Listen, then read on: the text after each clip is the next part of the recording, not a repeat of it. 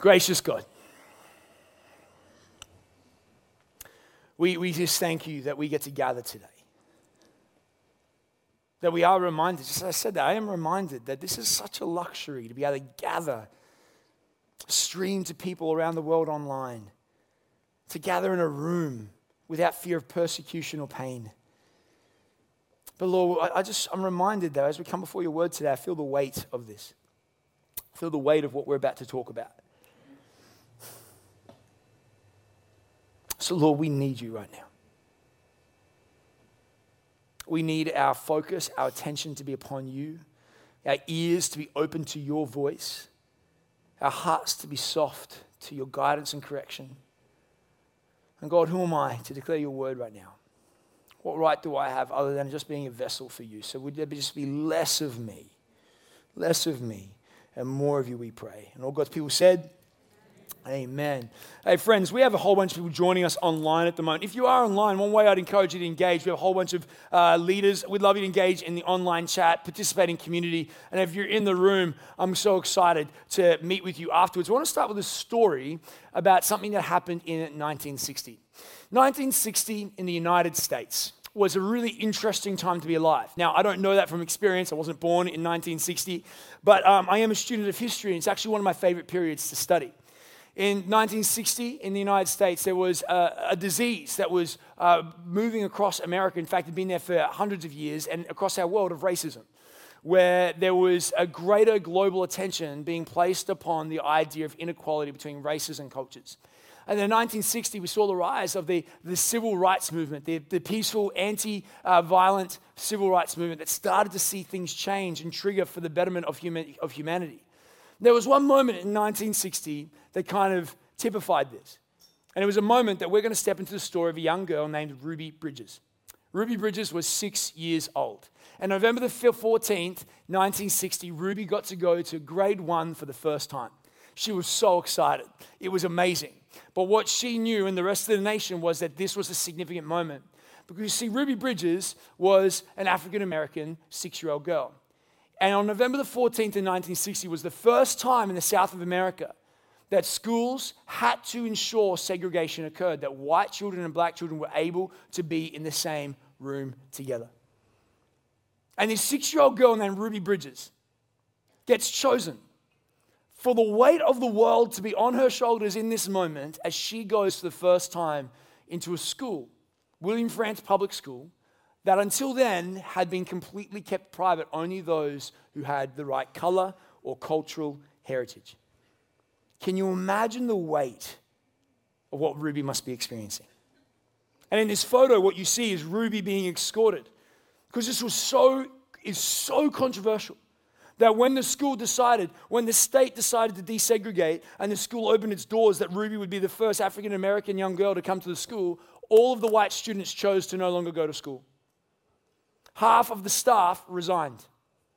So Ruby Bridges was the only student in the most over-resourced public school in America at that moment. But as she rocked up, it wasn't just that the school was empty, but the streets were full with protesters holding signs that are labeling her with words that are too disgusting and inappropriate for me to mention here. In fact, often she would see a coffin held up, a little cardboard coffin with an effigy of herself in it, as a threat as to what people would like to do to her because she was going to school. A 6-year-old girl. How did she respond? In this moment, what they found is that the state wanted to protect her as they started to desegregate. So they provided her with a child psychologist and 4 U.S. Marshals, 2 to walk in front of her and behind her. She made her way down the line of protesters on the way to school. And this child psychologist would meet with her regularly and ask, how is she going, what's going on? And to her surprise, Ruby seemed very resilient for a 6-year-old girl who was seeing death threats and racist slogans on her way to receive the education that should be her by human rights. And there's a moment when, as Ruby was making her way to school, she paused in front of the protesters and she speaks. And then she continues. And the child psychologist asked her about this. He said, Ruby, what was happening in that moment? You stopped and you spoke to them. Were you speaking to the protesters? And she says, no, I wasn't speaking to the protesters. And she says, well, Ruby, what were you doing? And here's Ruby sitting at her dinner table, coloring in as she's talking to a child psychologist. And she says, I was praying. Why were you praying? I was praying for them, Ruby says. Or what prayer did you say? And Ruby is documented as saying, please God, forgive these people. Because even if they say these mean things, they don't know what they're doing. So you can forgive them, just like you did those folks a long time ago who said mean things about you. 6 years old.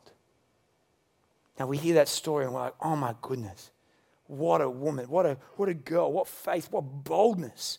It reminds us and it warms us the fact that nearly every single nonviolent, peaceful movement that has changed the course of history, at the center of it has been a religion, more than likely Christianity, where someone of faith has said there instead of acting violently, I will be a person of prayer and a person of forgiveness. But it should challenge us.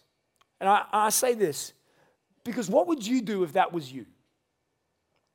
If you were Ruby, how would you have responded? In fact, let me go a step further. If that was your child, and you were sending your child to school every day knowing that a coffin with their effigy, their likeness, was being held in front of them as a death threat for a human right, how would you respond? Would you pray for forgiveness for those threatening your life?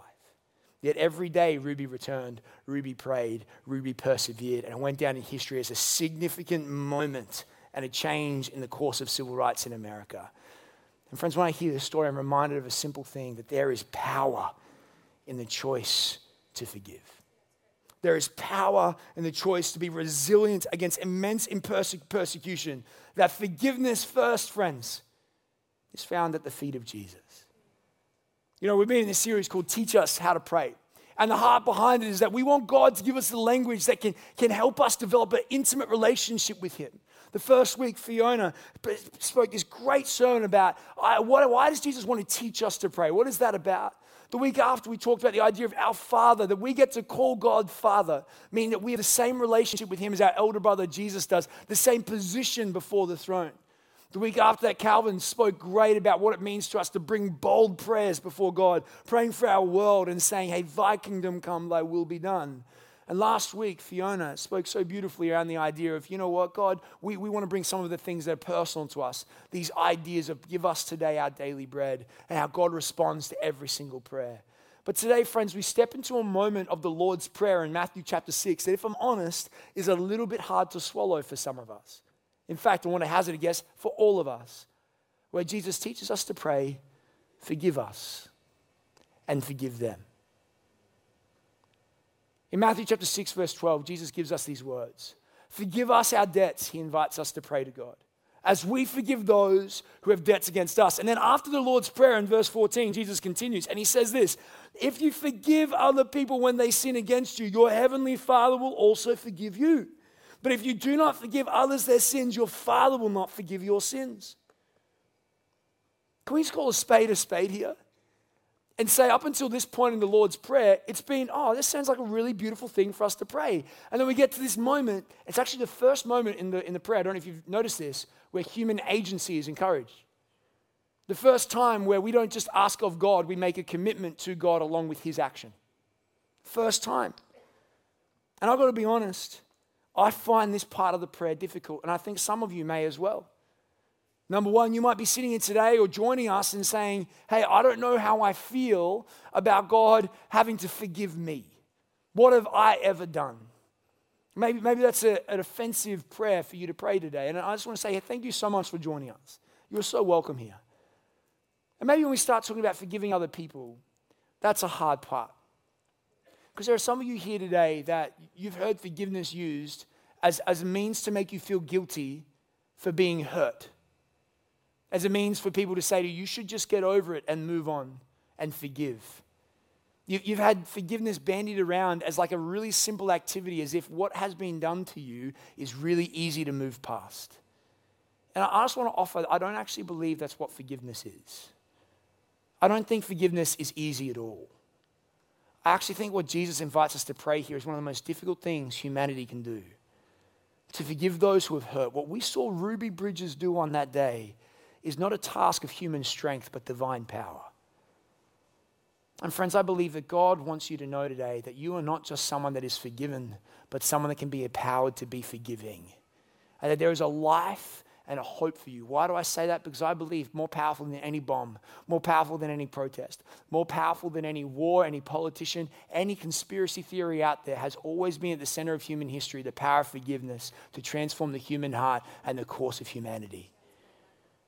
And I believe that God's calling us to be a church, a people marked by forgiveness. So what does this look like today? Well, today I want to answer 3 questions for us. The first one is this: what is forgiveness? The second one, simply, what does it mean for me to be forgiven? And thirdly, what does it mean for me to forgive? It's pretty simple, but I believe it's beautifully deep at the same time. So come with me. And maybe you already know where I'm going. Would you allow the Holy Spirit to whisper to you in this moment? Would you allow the Holy Spirit to maybe raise what he wants to talk with you about? What does it mean for us to have forgiveness? What does it mean for us to forgive? What is forgiveness? Well, when I was in primary school, I had a grade 2 teacher, and I remember distinctly, the greatest thing I learned in grade 2 was what someone else thought forgiveness was. And when I was in grade 2, I was a pretty rambunctious kid. I'd run around pretty wild, had a pretty tough group of friends, and sometimes we'd get into tussles or we'd trip each other over. And so this isn't a specific example, but just an analogy that did happen in many different ways in many different times. There was this guy named Jimmy, and let's say Jimmy would trip me over intentionally one day because he thought it was funny, and I was upset at this. What would happen in grade 2 was our teacher would call us together, and she would mediate the problem. And she would say, all right, Jimmy, what happened? And he would say, I tripped Michael. I'd be like, he tripped me. And so she would say, well, Jimmy, what do you need to say to Michael? And Jimmy would go, oh, I'm sorry, Michael. And then she would turn to me and say, Michael, what do you want to say to Jimmy? Now, it was just me being tripped over. Like, I was generally fine. I was a little bit upset, but I was okay. So I'd be like, oh, that's all right, Jimmy. And she'd go, Michael, no, it's not all right. He tripped you. You have to say, I forgive you, Jimmy. I'm like, oh my goodness. Okay, I forgive you, Jimmy. Can we go back and play now? And then Jimmy and I would run along and play. But what it's taught me growing up was that forgiveness was something you had to do. Forgiveness was something you had to do in answer to how someone had hurt you, wronged you, or spurned you, and that you had no other option. And so I kind of resented forgiveness growing up because I didn't always want to forgive. I didn't always want to forgive Jimmy when he kept tripping me over. I was just like, oh, let's just move on. Like, it's not a big deal. But I think that's actually a poor understanding of forgiveness. It weakens forgiveness when we think what it is just the way we move on from things that have gone wrong in our life. Forgiveness, friends, is not about moving on. Forgiveness is not about trusting someone again. Forgiveness is not about forgetting the past, excusing the past, or just getting over hurt. None of those things are healthy understandings of what Jesus is talking about here.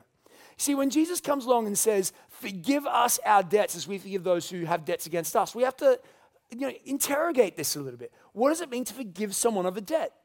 There are different translations of this. If you've read different versions of the Bible, you say, forgive us of our sins, forgive us of our trespasses. The reason why I've chosen a translation that says debts is because I think, and most commentators would agree, that the word used here, which is ophelima, is actually best translated as a financial transactional debt. That Jesus is actually trying to communicate something specific about what the word debt is. Now, trespasses and sins are also great and can be intersposed here. I'm not trying to say anything about those two words.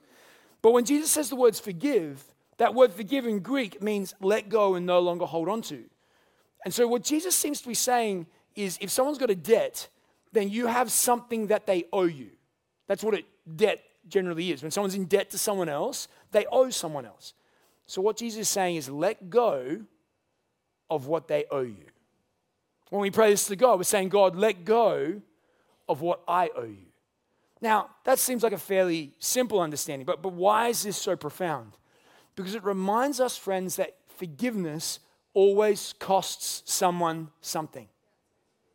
Forgiveness always costs something. Let's say after this service, you wanted to invite me over for lunch, or you invite someone else over for lunch today, and I come over to your house, and we're getting ready for lunch. It's really exciting. Right in the middle of your dinner table is a family heirloom. It's a beautiful lamp. It's amazing. It's clearly worth a lot of money. And me being as clumsy as I am, I'm telling wild stories and waving my arms around, and suddenly I knock over this precious lamp, and it falls over and crashes to the ground and splits into many pieces. Now, in that moment, if I said sorry and you're like, oh, that's all right, let's just move on, it doesn't change the fact that there's been something broken that was worth something, that was valuable. There is less in the world of something right now because of my actions. So if I come to you and say, I'm sorry, I will pay for the lamp, what am I doing? I will settle my debt with you. I will pay what this costs. But if you were to forgive me of that, you might still make me pay. But what Jesus is trying to highlight here in this moment is that to forgive someone of a debt would be to say, don't you worry about paying it. I will absorb the cost myself. Now this is pivotal because I don't know if we always think about forgiveness like this. That someone has to count the cost of the lamp. Someone has to count the cost of the lamp. Someone has to count the cost of what's gone wrong. So what does it mean when Jesus is calling forgiveness here? When we come before God, what we're honestly saying, when we ask God, forgive us, what we're saying is, God, you have a ledger against my life of things you know that I've done. Can you wipe it clean? Can you pay the price on my behalf? As I will do for others. Forgiveness is choosing not to make the other person pay. Forgiveness lets go of revenge, lets go of ever being paid back, it lets go of the need for an apology, although sometimes apology is appropriate. And so Jesus really is saying forgiveness, praying for forgiveness is two things. We come before God and say, God, please forgive us what we owe you for our wrong. I can't pay this back. Please don't make me. And in response, I'm going to forgive those who owe me. And I won't make them pay for what they've done against me. Friends, this is such a profound understanding of what forgiveness is that Jesus is exposing to us here. And just come with me as he kind of extrapolates on this over the next little bit when we understand what he's actually inviting us into. When we understand what forgiveness is, it's the paying of the debt. It's not canceling, it's paying. And then he steps in and he says, and you can be forgiven. What does it mean for us to be forgiven? There was a US president that was recently, ex-US president that was recently at a family leadership summit in America. And he was asked, have you ever asked God for forgiveness? And I'm not going to tell you which president it was because I just think that would distract us from the story. But this happened a couple of months ago. And this leader hops up and when asked, hey, do you love God and has he forgiven you and have you asked for forgiveness? He says this, I'm not sure that I have asked for forgiveness. I just go on and I try to do a better job from wherever I am. And I don't think I need forgiveness. I think if I've done something wrong, I just try and make it right. I don't bring God into that picture. I don't need to. Right there, in that moment, we have a snapshot into what I think we would call cultural Christianity. Because here would be the question, can you be a follower of Jesus and not need him to forgive you? Can you be a follower of Jesus and not need God's forgiveness? I would humbly suggest no. That when you come to follow Jesus, there is an initial understanding that seems to happen in us that humanity has a debt owed to God. That there is something that is wrong. To be a Christian, friends, a follower of Christ, we are unified by one thing. If you call yourself a Christian, then you call yourself a disciple, someone who's following Jesus, then the one commonality we have isn't what shoes we put on this morning, isn't even what location we're joining from. It's not even if we liked the new song that James led us in earlier today. The one commonality we have is that everyone that calls themselves a follower of Jesus at some stage has recognized this. I need to be forgiven.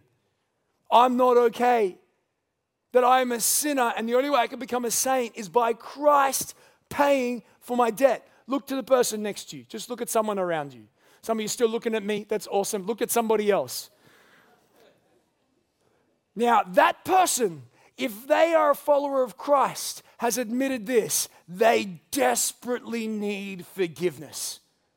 Now, you don't need to go ask them why. That's not your business. But you can know this, that if we have made that statement, then we have made a realization. And we might have forgotten that today. And I want us to return to that there is a debt that humanity owes to God. What do I mean by this? Because this is confronting for us. We don't like talking about this too much. But in the Bible, we read in Romans 3, verse 23, for all have fallen short of the glory of God. We hear this a lot in sermons. Hey, everyone sinned. We've all fallen short of the glory. But what does this mean? What it means is this. God had an original intention for how the world would play out. He had a design. It was perfect and was good. It was not meant to be filled with the brokenness we now experience. But what happened is that not just Adam and Eve, but all of humanity, you and I, at some stage have said, God, I don't want to go your way. I want to live by my plan. See, God's plan was this, that he might be glorified and that you might be blessed by the good way he created things to work. And when we didn't want to work that way, ultimately what we're doing is we need to recognize we're stepping into God's house and pushing over every lamp we can find. Now, I want to take you a step back because that can be hard for us to recognize. But there is a common understanding that Christianity makes about who God is and what creation is. Who does creation belong to? It's not me. It's not you.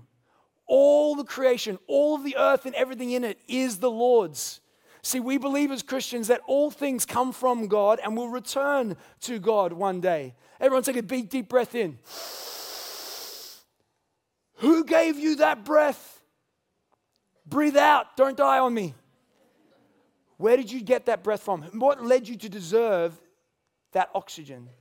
See, this is known as common grace in Christianity, that we have been given these things so we might enjoy God and glorify Him in this world. But we use this breath for our own selfish needs. We break the world and then we say, hey, there is a debt we owe back to God. And you're like, I don't owe God nothing.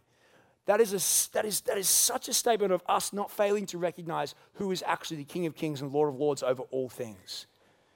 And when you can recognize, friends, that this whole thing belongs to God and that we have broken it, it shifts our position before Him. J.D. Greear was talking to a Muslim once, and this Muslim was saying to J.D. Greear, a Baptist pastor in America, he said, I don't understand why someone needs to die to pay back for your sins. Like, that doesn't make sense. If I want to forgive someone, they come and ask me for forgiveness. I don't go and send my son or my dog to be sacrificed because of their need for forgiveness. And J.D. Greear answers him like this. Choosing to forgive somebody means that you are agreeing to absorb the cost of the injustice of what they've done. Imagine you stole my car and you wrecked it, and you don't have insurance and all the money to pay for it. What are my choices? J.D. Greear says, I could make you pay. I could hold you before a judge and have the court-mandated payment plan put upon you. But let's step this through. Imagine if that car that you crashed was a $1.5 million Ferrari. You're probably going to spend the rest of your life paying it back and then some. And this debt is going to hang over you. So what choices do I have? Well, I have another choice, JD says. I could forgive you. What I'm choosing to do, say, if I forgive you, is this. I'm choosing to absorb the cost of your wrong. I'll have to pay the price of having the car fixed. You have no debt to pay, not because there was nothing to pay, but because I paid it all. Not only that, I'm choosing to absorb the pain of your treatment of me. I'm choosing to give you something you did not give me initially and accept, and even though you deserve the opposite. Friends, this is how forgiveness works. It comes at a cost. If you forgive someone, you bear the cost rather than insisting that the wrongdoer does. And that is what Jesus, the Son of God, the mighty God we serve, was doing when he came to earth and lived as a man and died a criminal's death on a wooden cross. What he's saying is this, is that what we've done by cutting ourselves off from the life of God and walking our own ways, we have the one thing that is paid to us. The wages of sin is death. It's because if you don't want any of life, there's only one other option. But to come back, there is a debt that must be paid, and someone has to pay it. And this is why the cross is so significant for us as Christians. Because it's not something that just makes us feel better about ourselves. It's something that pays a debt on our behalf and does all that needs to be done. This is why central to the Christian faith is the story of forgiveness, and central to your story and mine is the understanding, friends, there is a debt that no longer needs to be paid, because on the cross of Jesus Christ in the empty tomb on Easter Sunday, Christ showed us God's bank accounts were full enough to cover over the sin and the shame and the wrongdoing, not of just what you've done, but everything you will do and everything everyone will do, because God is enough. And this is so beautiful. And should move us to the point of recognizing that when Jesus comes and says, come and pray, God, forgive me of my debt, he is not saying, come and feel bad, come and feel guilty, come and feel like a bad person. Romans chapter 2, verse 4, God's kindness leads us to repentance. What's he saying? Come and be free. Because you know what the world says? It says if you've stuffed up, it encourages you to act like the president. Try harder. Pay it back. Prove that you are worth something. And the answer is this, friends, how much do you have to prove? When will it be enough? But only in Christianity does Christ come and say, I've paid it back for you. Be free. Pete Greig says it like this: it doesn't matter what you've said or done, what you've thought about saying or doing, where you've been or who you've been with. There is more grace in God than there is sin in you, friends. Which means it doesn't matter what you did this week, doesn't matter where you are, what you're feeling right now. If you feel guilt, if you feel condemnation, if you feel like you need to do something, if you're here today because you think going to church makes you a better person, it doesn't and it won't. The only thing that we can do is not go to behavior modification, but spiritual transformation at the feet of Jesus Christ and say, you have paid my debt, now change my heart. Have you had that happen in you, friends? Because that's what's on offer today. That's what Jesus comes to say, which is why in 1 John 1:9, Jesus says this. That's not it. 1 John 1:9, if we confess our sins, he's faithful and just and will forgive us our sins and purify us from all unrighteousness. What does it say? If we confess our sins, he's faithful and? That was like Anna. It is faithful and just. Do you say how it doesn't say he is faithful and scandalous? He's faithful and overly generous? He's faithful and, no, it says just, which means what? That Christ's forgiveness is not unjust. Why? Because justice has been met. On the cross of Jesus Christ, he has paid what the law demands, what the universe demands we should pay back for our sins. So when we come and ask for forgiveness, he says, I've already settled your accounts. You are free. You are free. Have you come before God and confessed? Have you come before God and waited? There's only two ways that we can respond to this. A farmer had a sheep and a pig. And I know some of you are like, wow, we're going to sheep and pigs now. This is really interesting.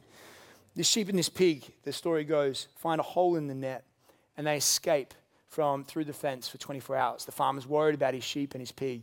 He's looking everywhere for him for 24 hours until he hears this bleating in a field. This ma, ma.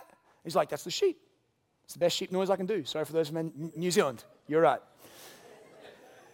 And there's this moment, right, where he goes and he finds the sheep and he sees this pit. And in this pit is this sheep and this pig. And what's the sheep doing? It's bleating for its life, hoping that the shepherd will hear its voice.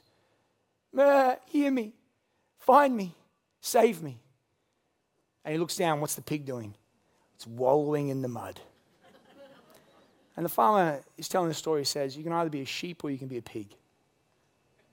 That's how you respond to where you are right now. You either make your home or you say, shepherd, come find me. Come cleanse me. Come save me. This is what it means. Friends, to be forgiven doesn't mean that Christ excuses what you've done. He doesn't go, hey, remember that naughty thing you did? Let's just forget about it. Don't worry. It's not what he's saying.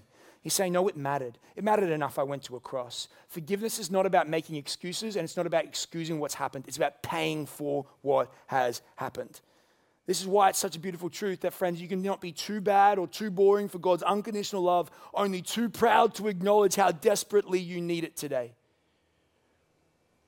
For to be a Christian, says C.S. Lewis, is to forgive the inexcusable as God has forgiven the inexcusable in you. To forgive, friends, is when Jesus says the dysfunction stops here at Calvary. I'm writing a new story, and it'll be a story of redemption. And he invites us into that story.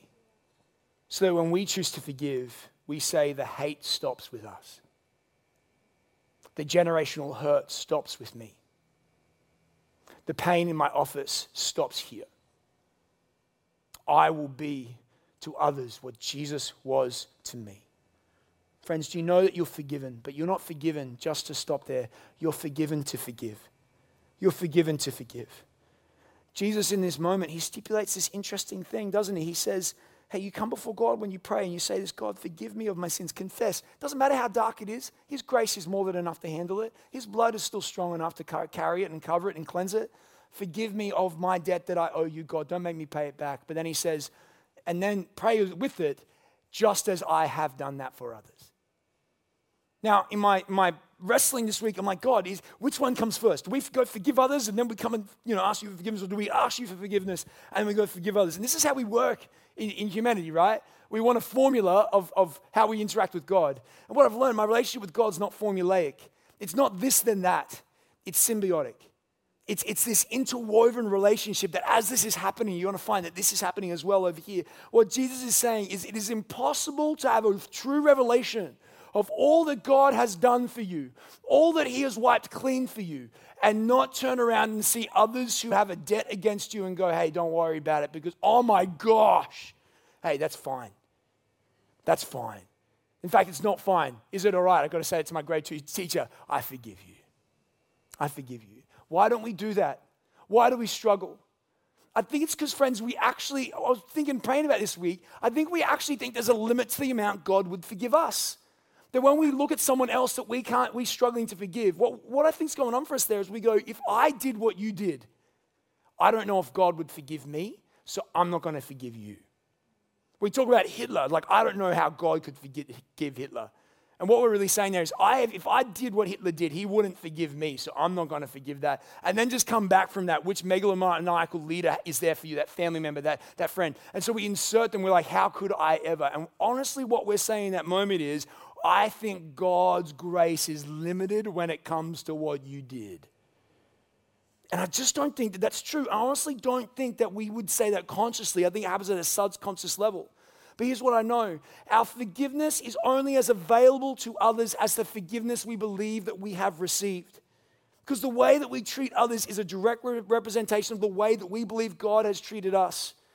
And unforgiveness, friends, is one of the fastest ways to grow bitter, grow distant, and grow cold from God and angry at the world.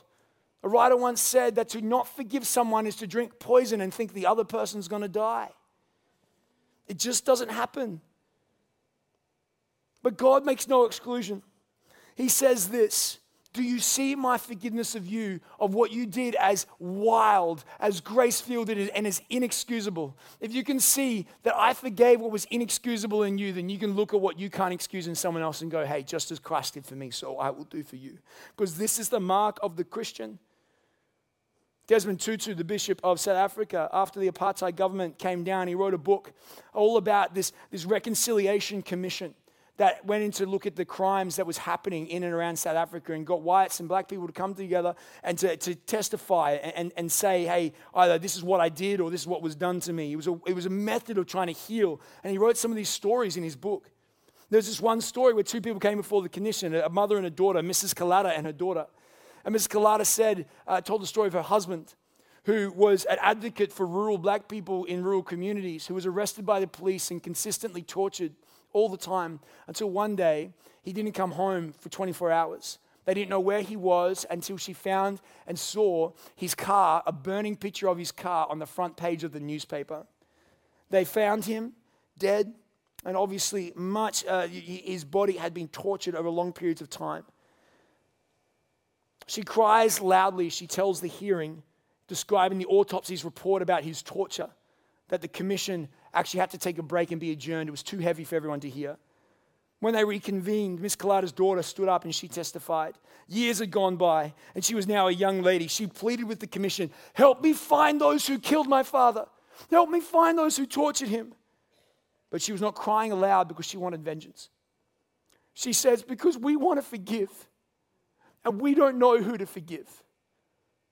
Help us find us the people who did this so we can forgive them. And some policemen came forward, confessed to the crime. And rather than continuing the endless cycle of hatred, these two women forgave the men. They said, it stops here. It stops with us. It stops with me. Skye Jethani says it like this. Does forgiveness mean we don't care about justice? Does forgiveness mean there is no consequence for evil? No. What it means is that we leave justice and vengeance in God's hands. He alone can rightly. Our job as agents of his kingdom on earth is to break the cycles of hate, to move from a people of exclusion to a people of embrace, forgiving others just as God and Christ has forgiven us. Friends, I want to be clear here. Forgiveness does not mean trust. Forgiveness does not mean that you don't let anyone have appropriate boundaries. There are some of you here today that when you're hearing this word, you're hearing me say, forgive everybody and allow them back into relationships in your life. That is not what I believe is being said. Forgiveness doesn't mean that there's not safety. Forgiveness doesn't mean that you're not able to have good and safe places for your family or yourself to dwell away from those who might seek to do you harm. Forgiveness says this, I no longer want vengeance. I believe Christ has paid a debt on your behalf. I no longer expect you to pay it back. It stops with me. And it stops here. Because no matter how many people go to jail, no matter how much people pay in money, vengeance, the one thing we know, is an ever-hungry monster, and it is never satisfied, friends. It never satisfies. What we find is that, friends, forgiveness is not a response to the apology of man, but the grace of God. That's why Jesus says, forgive me as I forgive others. Because this is one of the most revolutionary kingdom-centered prayers we can pray. When we offer to others creative goodness and forgiving love, we become echoes of Christ's own miraculous healing and liberating power. This guy named Gordon Wilson, I finished with this story today. He lived in Ireland.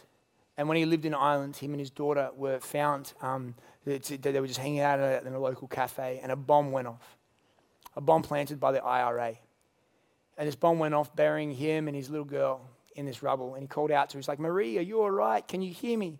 Can you hold my hand?" And she squeezed his hand underneath the rubble. She says, "Yes, Daddy." She says, "Marie, are you all right?"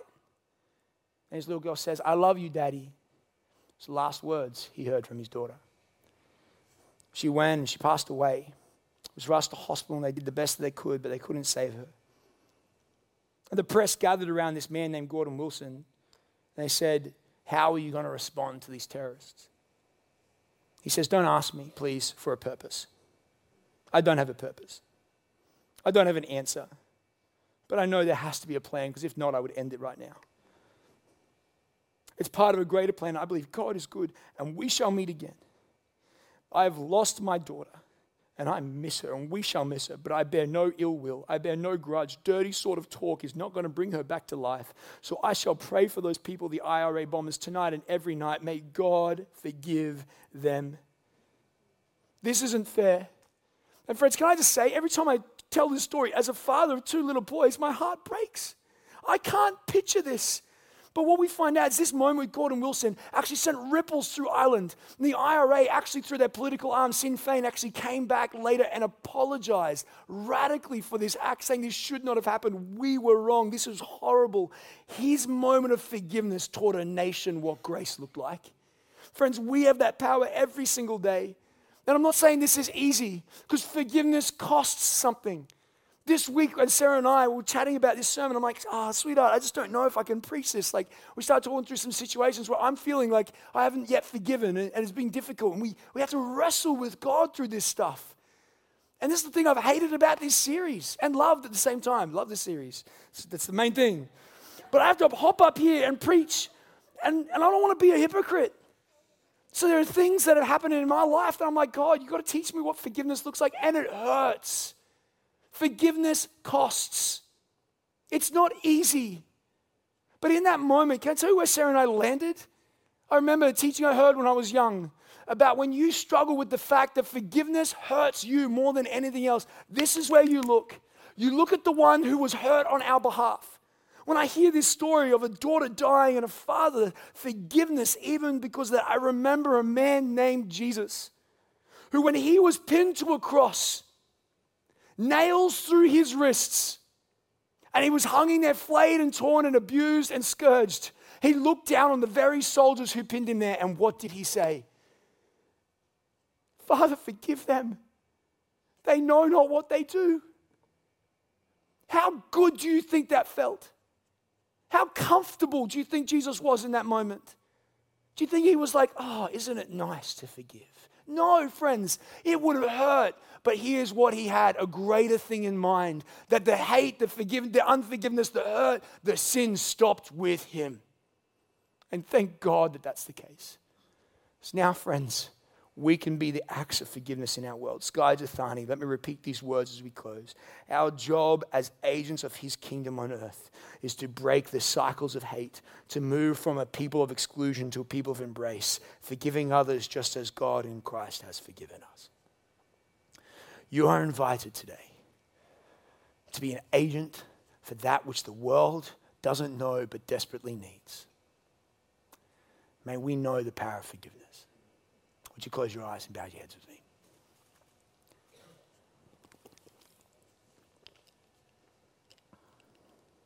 whether you're in the room or online, would you just draw still with me before God?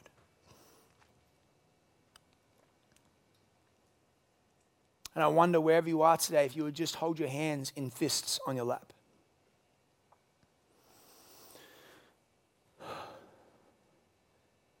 Jesus gives us this prayer because he longs to not only have a relationship with us, but to restore us, that we might be restorers of his kingdom. So today, as you clench your fists, I just want you to think, what sin or shame do you carry into this moment? What guilt or darkness is telling you that you need to try and be a better person? As those things come to mind, hold it firm in your hands. Maybe you're here today, you don't yet know the grace and the love of Jesus Christ. Here's what he says: turn, believe, and repent.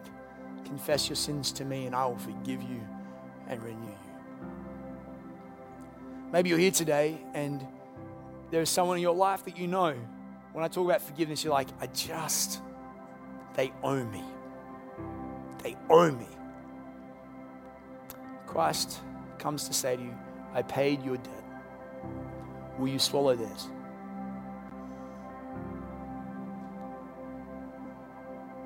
Jesus, in this moment, as we clench our fists, I just pray right now, we can't do this in our strength. We can't be forgiven, we can't be transformed, and we cannot forgive unless we know your power.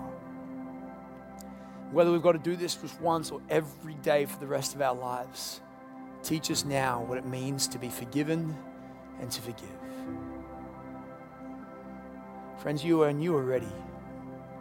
I want you to open your hands as you pray that prayer. Forgive me of my debts as I forgive others of theirs.